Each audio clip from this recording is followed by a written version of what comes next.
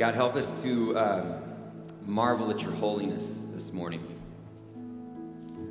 Help us to feel the weight of your glory in our lives. God, that this would be more than just a Sunday or some habit or some routine, but a sacred moment. God, that we can truly feel what it means to be in your presence, to be in the fellowship of believers, brothers and sisters, to be entrusted with stewarding this tradition of gathering together that's been around for thousands of years, to come and remind one another this good news that we have in Jesus Christ. God, let all the things of the earth fade and help our eyes fixate on your Son, to once again marvel at the holiness of the cross, the holiness of the empty tomb. God, that what we've sung this morning is an anticipation of eternity, a moment when every knee will bow and every tongue confess, and all the creatures of the earth will cry out, holy, holy, holy. For that's exactly what you are, God, and we give you praise for it. We declare that we're not worthy, and we ask that your Spirit would be with us now, that you would lead us as we seek once again a greater understanding of how to give our lives to you and to bring you the glory that you so richly deserve. Father, we love you. We praise you. Be with us now in spirit and in truth. In the strong name of our Lord and Savior, Jesus, we pray. Amen and amen. Thank you, church. You may be seated. Well, welcome to Promotion Sunday. It is a fun way to get the start of a school year kicked off and to kind of commemorate the end of the summer months. And obviously, as you've seen through the course of this morning, whether you were here at 9:30 or in our service, there's a lot happening in our church as we celebrate, in particular, these young children and the youth moving into new grades. We see that they do that at school, and we also do that here at church, and that's a big part of what we want to celebrate today. And it's also an invitation to families and to adults alike to really invest in these children, in these youth. In particular, when we gather together every Sunday at 9:30 in particular is when they get a chance to gather in those age-specific arenas. And that's a huge part to their spiritual formation. And as you heard Martha say earlier, come.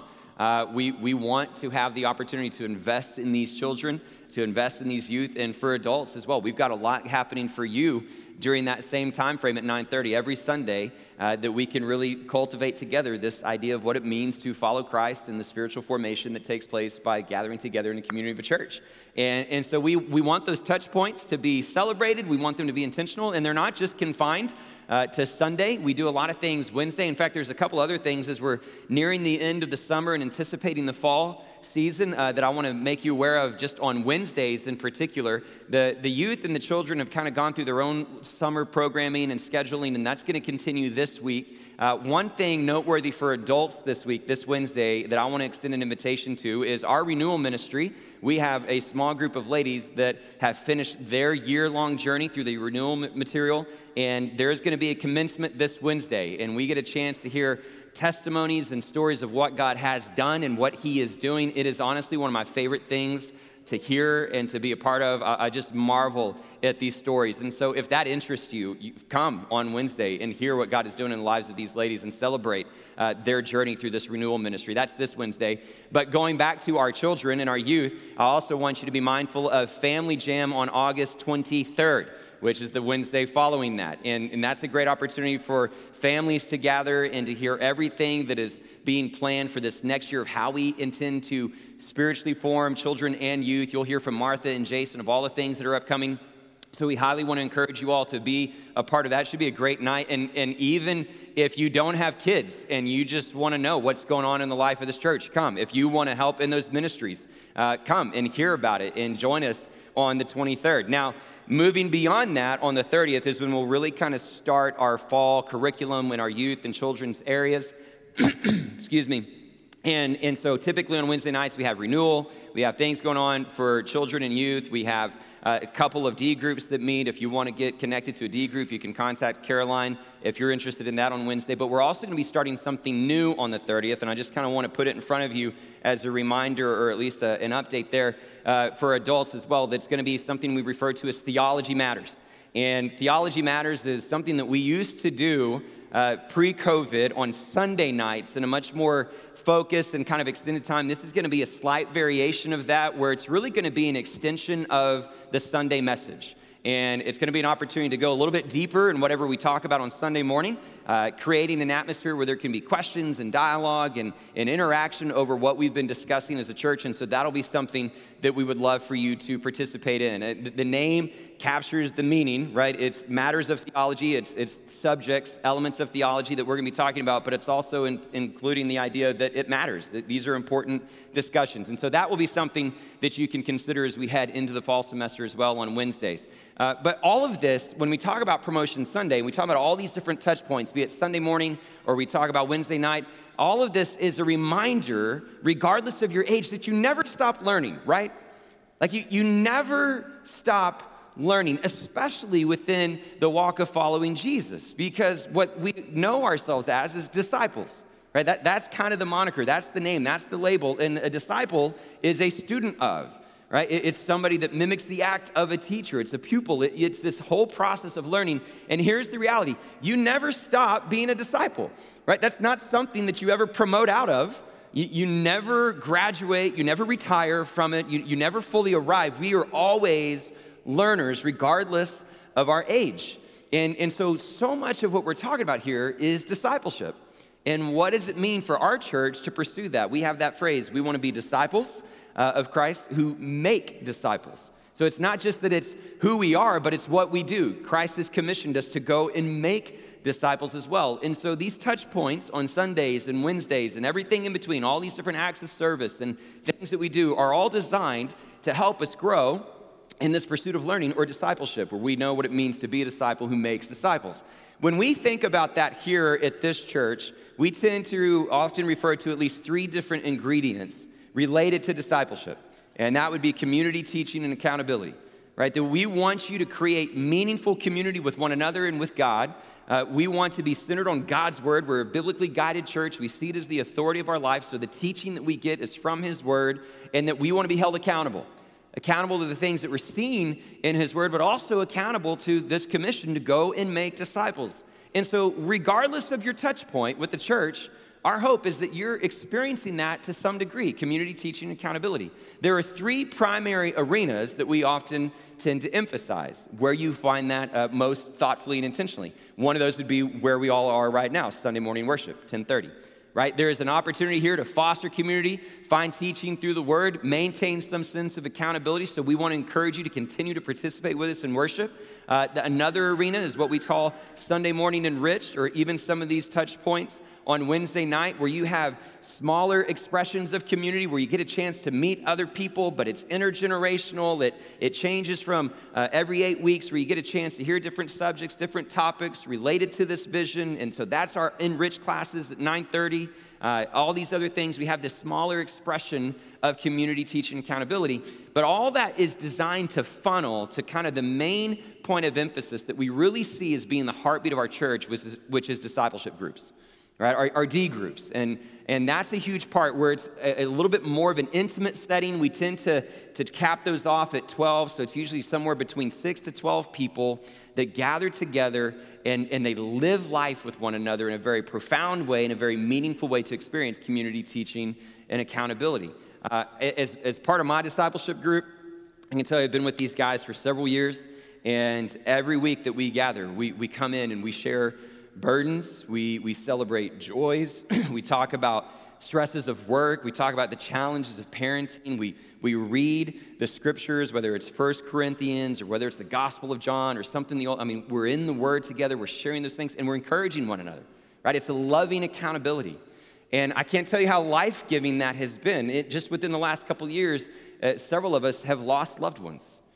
And the way that group has supported one another when we've gone through those sorts of things and pointed us back to community, back to God's word, back towards this sort of encouragement, it's life-giving.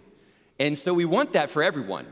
And so we're creating all these different touch points in the church that hopefully allows you to find that. And so today is a big point of emphasis for that as well. It's not just Promotion Sunday, but it's where we try to launch some of these new D groups and make this as a point of emphasis for you all to get connected. And so here's what we're doing today. We're feeding you, right? So like literally everyone is invited to lunch today. We've got a group of men who volunteered to grill out hamburgers and hot dogs today. They've been working since I think 8:30 in the morning to get everything prepared and ready. We got a whole kitchen staff over there right now. So at the conclusion of the service, we're all going to eat.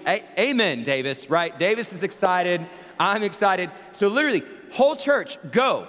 Like, this is an opportunity for you to meet people, embrace the moment where you can be like, hey, I don't know you. Tell me your name. Tell me your story. And like build that sense of community. So everyone's invited. Take advantage of that. But I also want to encourage you that if you are not yet a part of a D group and you want to know more and you're interested in it, we will have these QR codes spread out throughout Harris Hall that you can fill out. You can scan them with your device.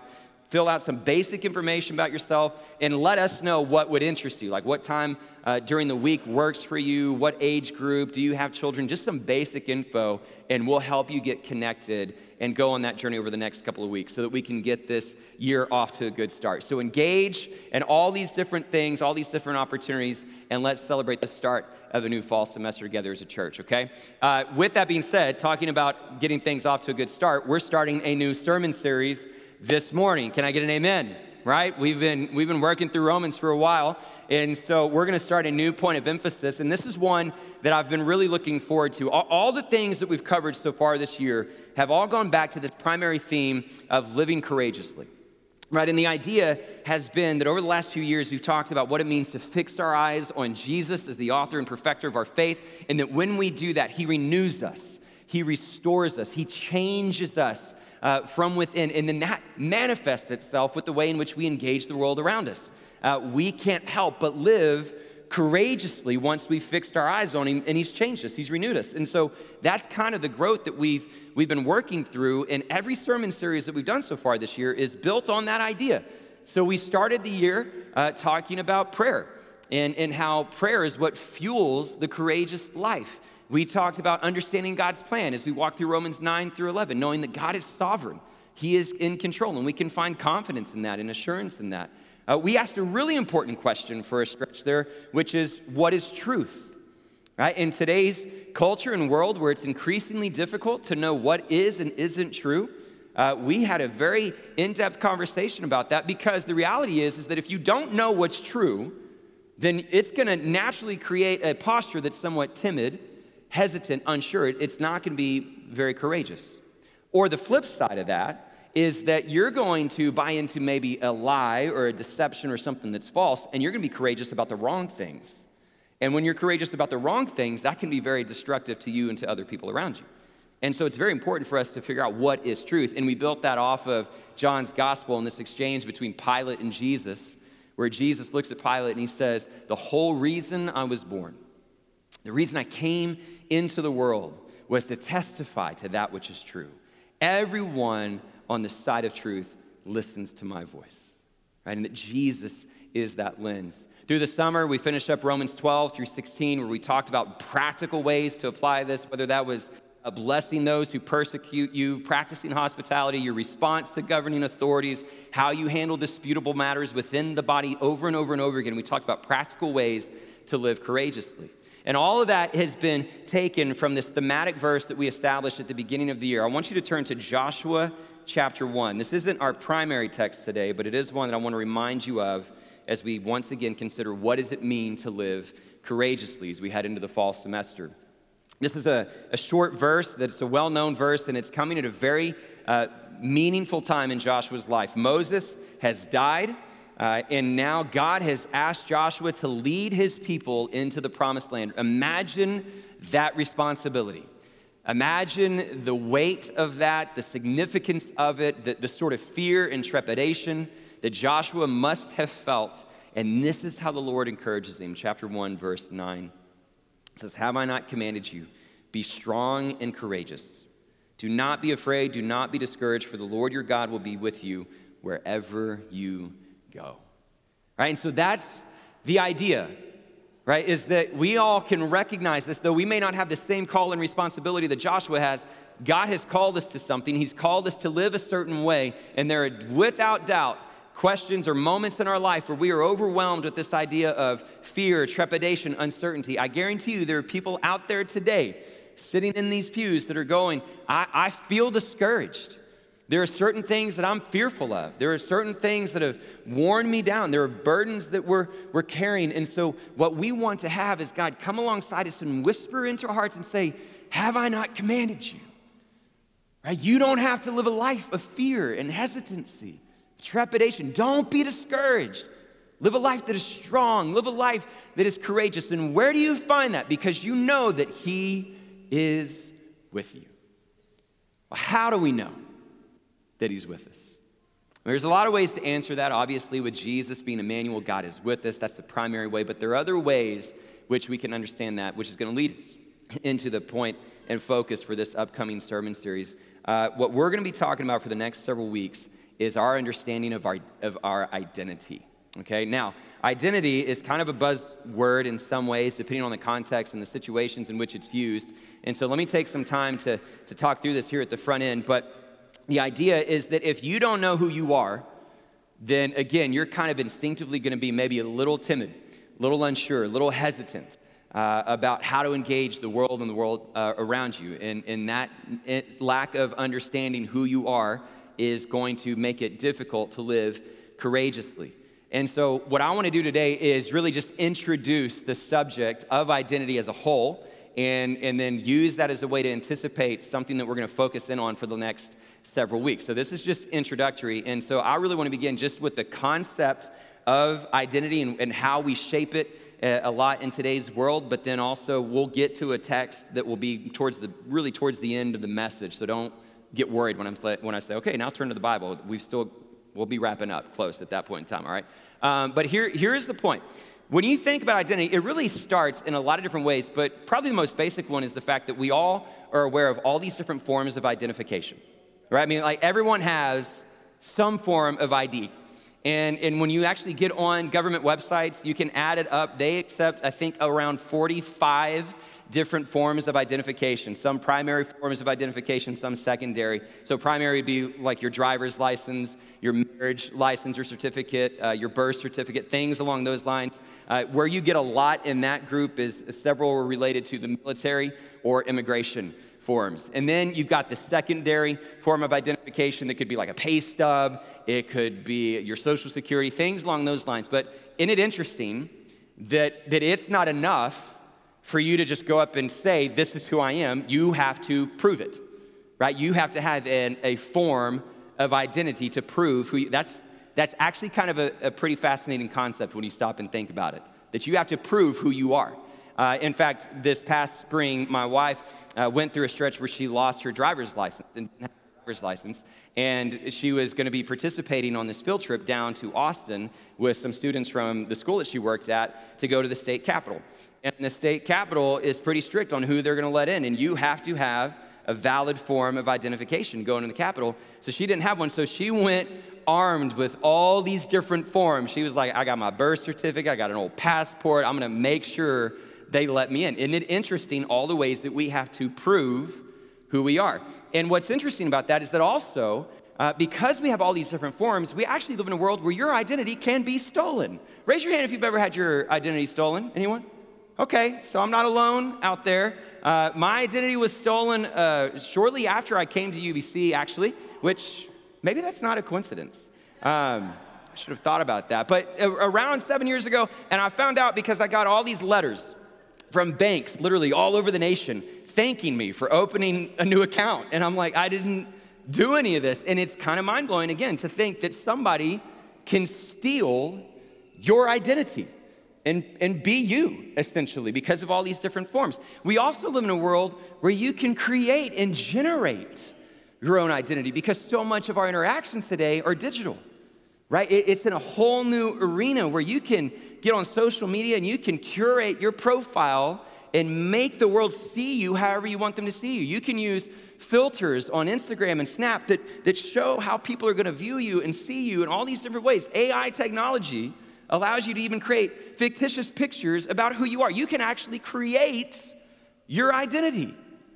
right? Think of all the different ways that we talk about this and engage in it. And if you think about the fact that we live in a society where you have to prove who you are, where people can steal who you are, where you can generate and create who you are, that has to impact on some way our ability to understand who we are, right? Essentially, that's the question we're trying to answer is, who am I? Right? It's actually a pretty profound question. It's a deep question, one that I think every human heart wrestles with at some point or another. Who am I? And how do I know? How do I define who I am? How do I understand who I am? Where do I get that information? It's really kind of an existential question about existence as a whole. Why do I exist? What is my place in this world and the reason with which I interact with it? Right? These are pretty gripping questions. In fact, it was a question that gripped one particular philosopher back in the 1600s. And I'm going to paraphrase his story. This is from BBC.com, and they have these great little short videos that talk about the history of ideas. And so I watched one of these that kind of summarizes this story. But this philosopher in the 1600s, French philosopher and mathematician, was really consumed with the idea of what can I be certain of? Right? So think about a mathematician. Like, I want to be able to prove with absolute certainty certain things. And he started to channel that question towards his existence. How can I be certain? How can I prove that I exist?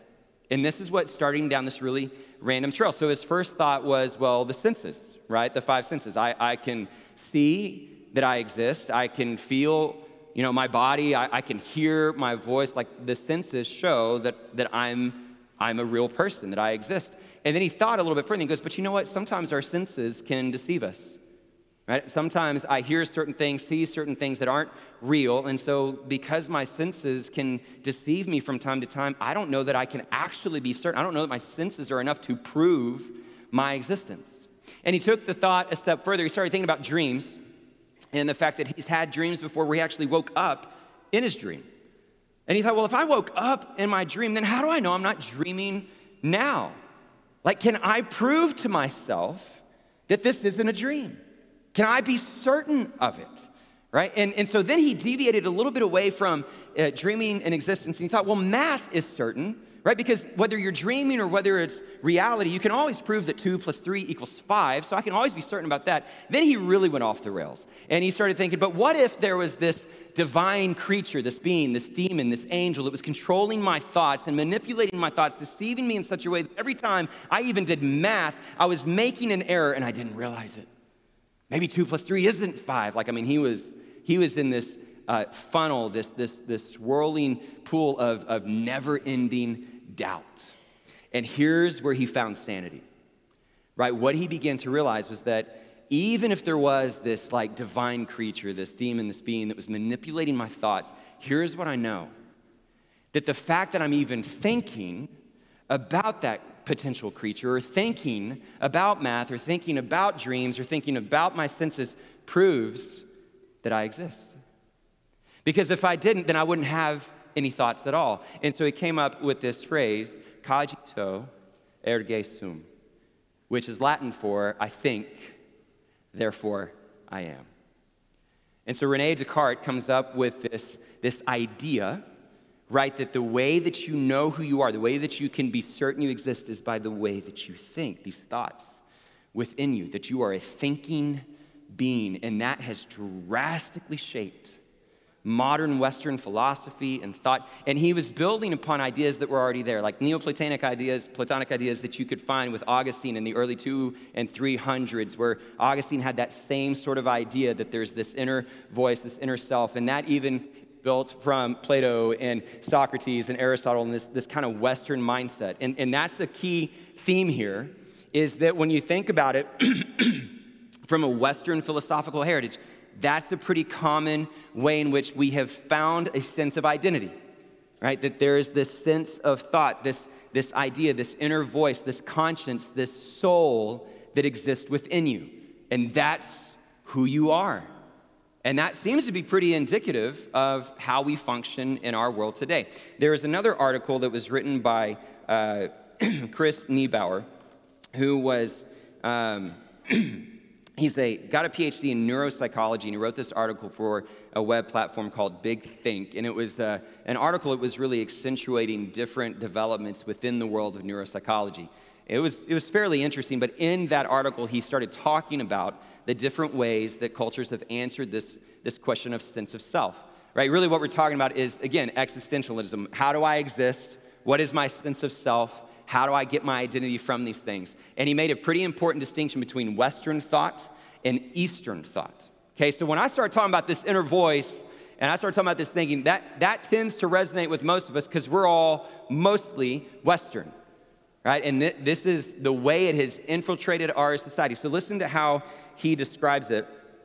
He talks about it, actually I don't have the quote, but he talks about it from the standpoint that the Western mindset is a pilot, right? That you've got this inner voice, it's almost like this captain between your ears, behind your eyes, that governs everything that you do. It determines your actions, your movements, your thoughts, your conscience, your soul. That is the idea of your sense of self, right? This inner pilot within. He contrasts that to the Eastern mindset that is going to find its origins in Buddhism, Taoism, Hinduism, and other Eastern schools of thought. And what they're going to say, and what you typically find in Eastern culture, is that the idea of self is an illusion. That's very different than the idea of a pilot. But here's the point. For them, the mindset is the only time the self exists is when you think about it. But the moment you stop thinking about self or who you are, it no longer exists. It's an illusion, right? You need to rid yourself of desire. You need to rid yourself of that sort of identity and become one with the world around you. And so if you think about that mindset contrasted to the Western mindset, these are very shaping ways in which we understand identity. For the West, it becomes very individualistic because I have this inner voice. I have this pilot. It's about self-actualization, self-fulfillment, self-gratification, all the things that I need. If you go to the Eastern mindset, identity is shaped more in a collective mindset, where you actually try to rid yourself of that sort of individualistic mindset, and you're thinking about the group.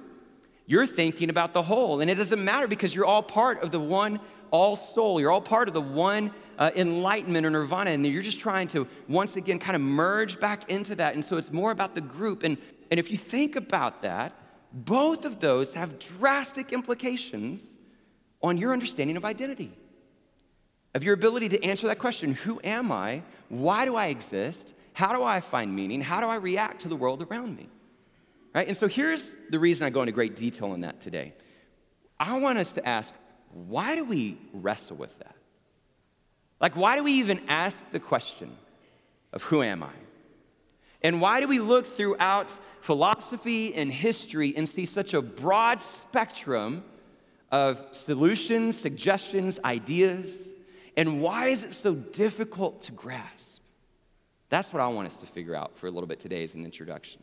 So to do that, we're going to turn to another philosopher that we find in Scripture. Okay, turn to Romans chapter 1. I'm kidding. I like to do that every time I finish a long series. Turn to Ecclesiastes chapter 1. Okay, now Ecclesiastes, the philosopher that we're turning to today, is Solomon. And some people would argue whether or not Solomon actually wrote the book of Ecclesiastes. And part of that is because the Hebrew language that is used here for this book is actually pretty old, or it seems to be from a later time period, and so some question that, but there's a lot of textual evidence within the book itself that points to Solomon. For example, chapter 1, verse 1, I'll go ahead and read it to you. The words of the teacher, son of David, king in Jerusalem. All right, so teacher is how this author typically refers to himself. And you can see the description there, son of David, king in Jerusalem. That tends to fit Solomon. That's an important part because when you read Ecclesiastes, this is arguably one of the more puzzling books that you have in the entire canon of Scripture because it is filled with passages that are pretty discouraging, disheartening, confusing, and there are a lot of times where people go, why is this even in the Bible? One of the reasons it tends to be widely accepted as its place in Scripture is because of Solomon's authorship, but also because of what you see, not just in these moments, but in the whole. And that's an important way to read Ecclesiastes. This is just for our introduction today. We're not going to be studying it for the next several weeks. It's just introductory. But in case you ever did sit down to read it, you've got to understand the framework, right? How the author begins and ends. The conclusion is very important to understanding the entirety of the letter. So we're going to look at the framework today, and what we're going to discover is that Solomon is essentially wrestling with this same question of identity. It's really an existential work. It's him going, I don't understand this world and my place within it. I'm trying to figure out who I am in the midst of all this and my response to it.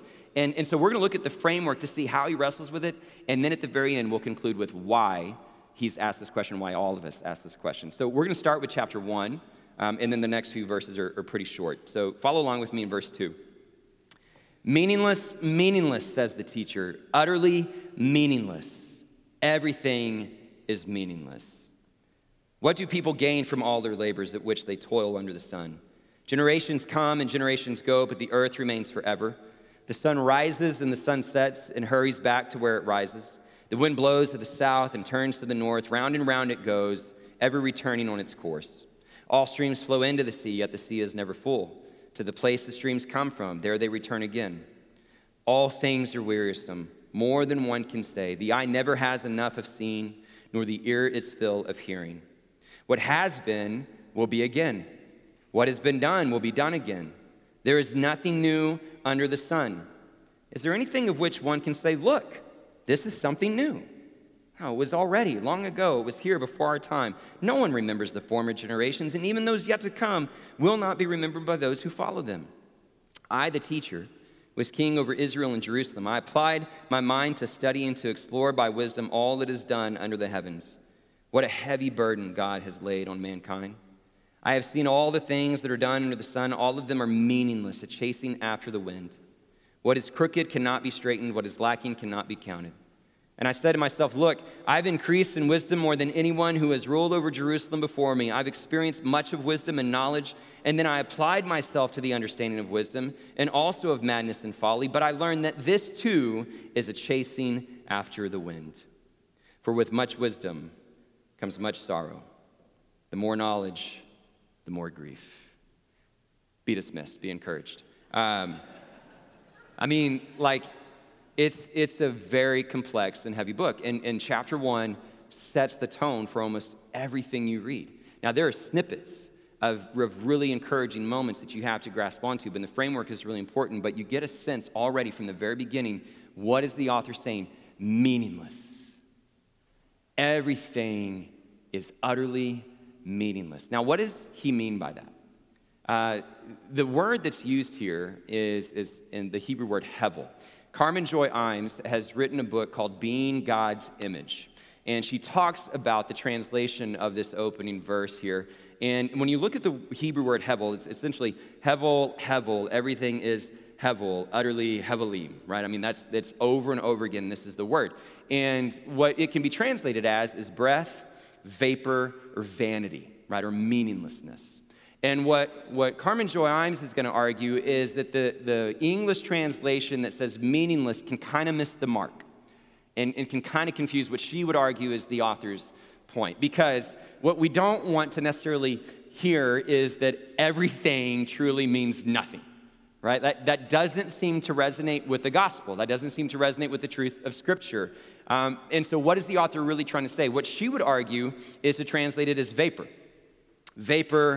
Vapor, everything is utterly vaporous, that sort of translation. And the reason she would argue for that is because it would make the reader wrestle, right? It doesn't land the same way, so you'd be thinking, well, what does the author mean by vapor? And her point is to say that it is incredibly difficult for you and I, for humanity to grasp a true understanding of meaning, right? To really understand it, to find it significant.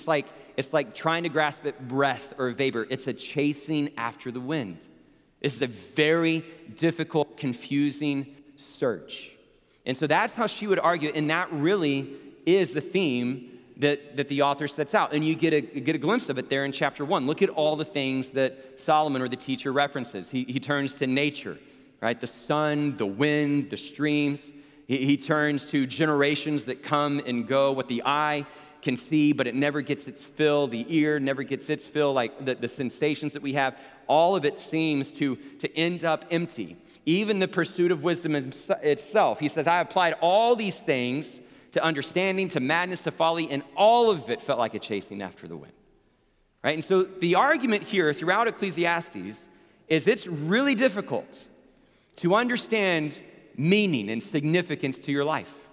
To answer that question, who am I and why am I here? It feels like you're grasping at breath. There's an author, J. Stafford Wright, who's written a commentary on the book of Ecclesiastes, and he offers a good perspective of what we see here in chapter 1.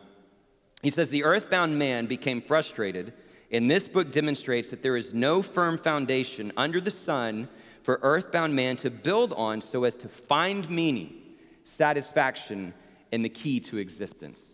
The teacher has confronted us with a situation that today might be called existential. Man exists in a series of experiences and cannot discover any onward meaning in them. Right? And so that's the idea.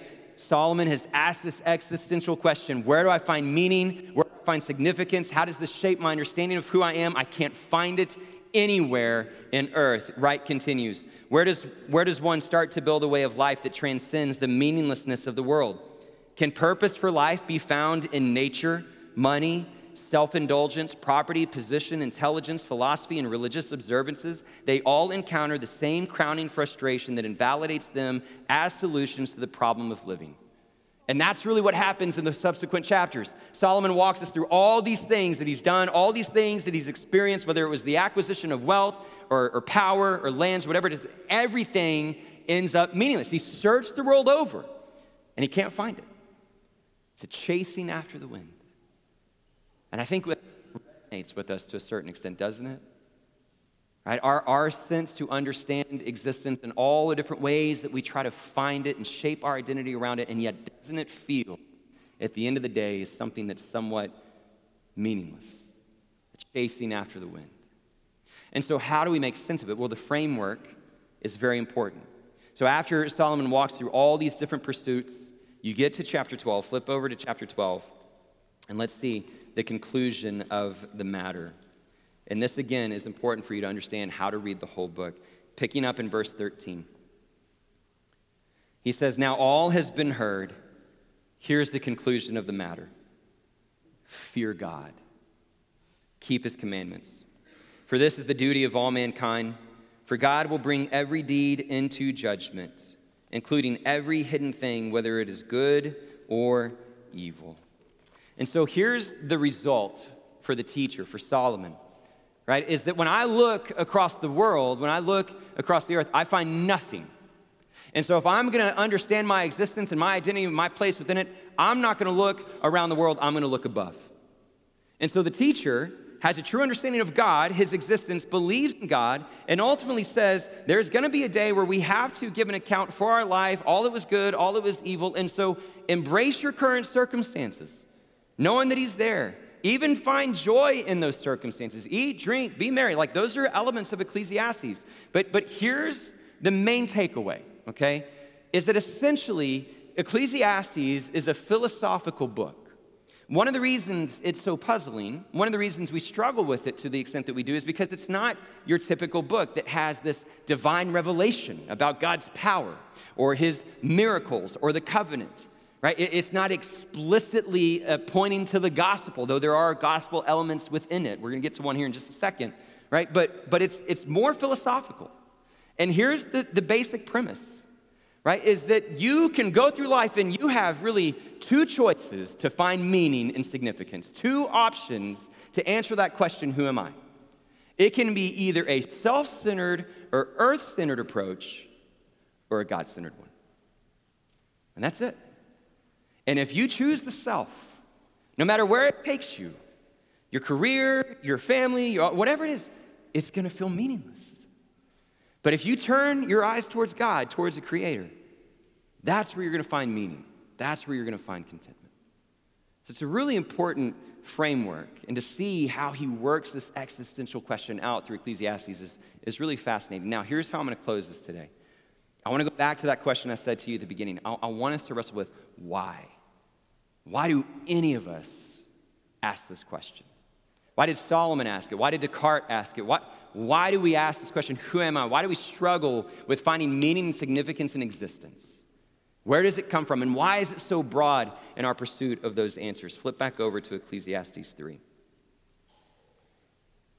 At the beginning of Ecclesiastes 3 is a pretty well-known passage. It's probably one of the more well-known passages for this book. And you see that kind of poetic reference to all these different times and seasons for things. There's a time to be born, a time to die, a time to plant, time to uproot. It's very beautiful. It's very poetic. Be a great song if somebody wants to go out there and write it. But here's what I love.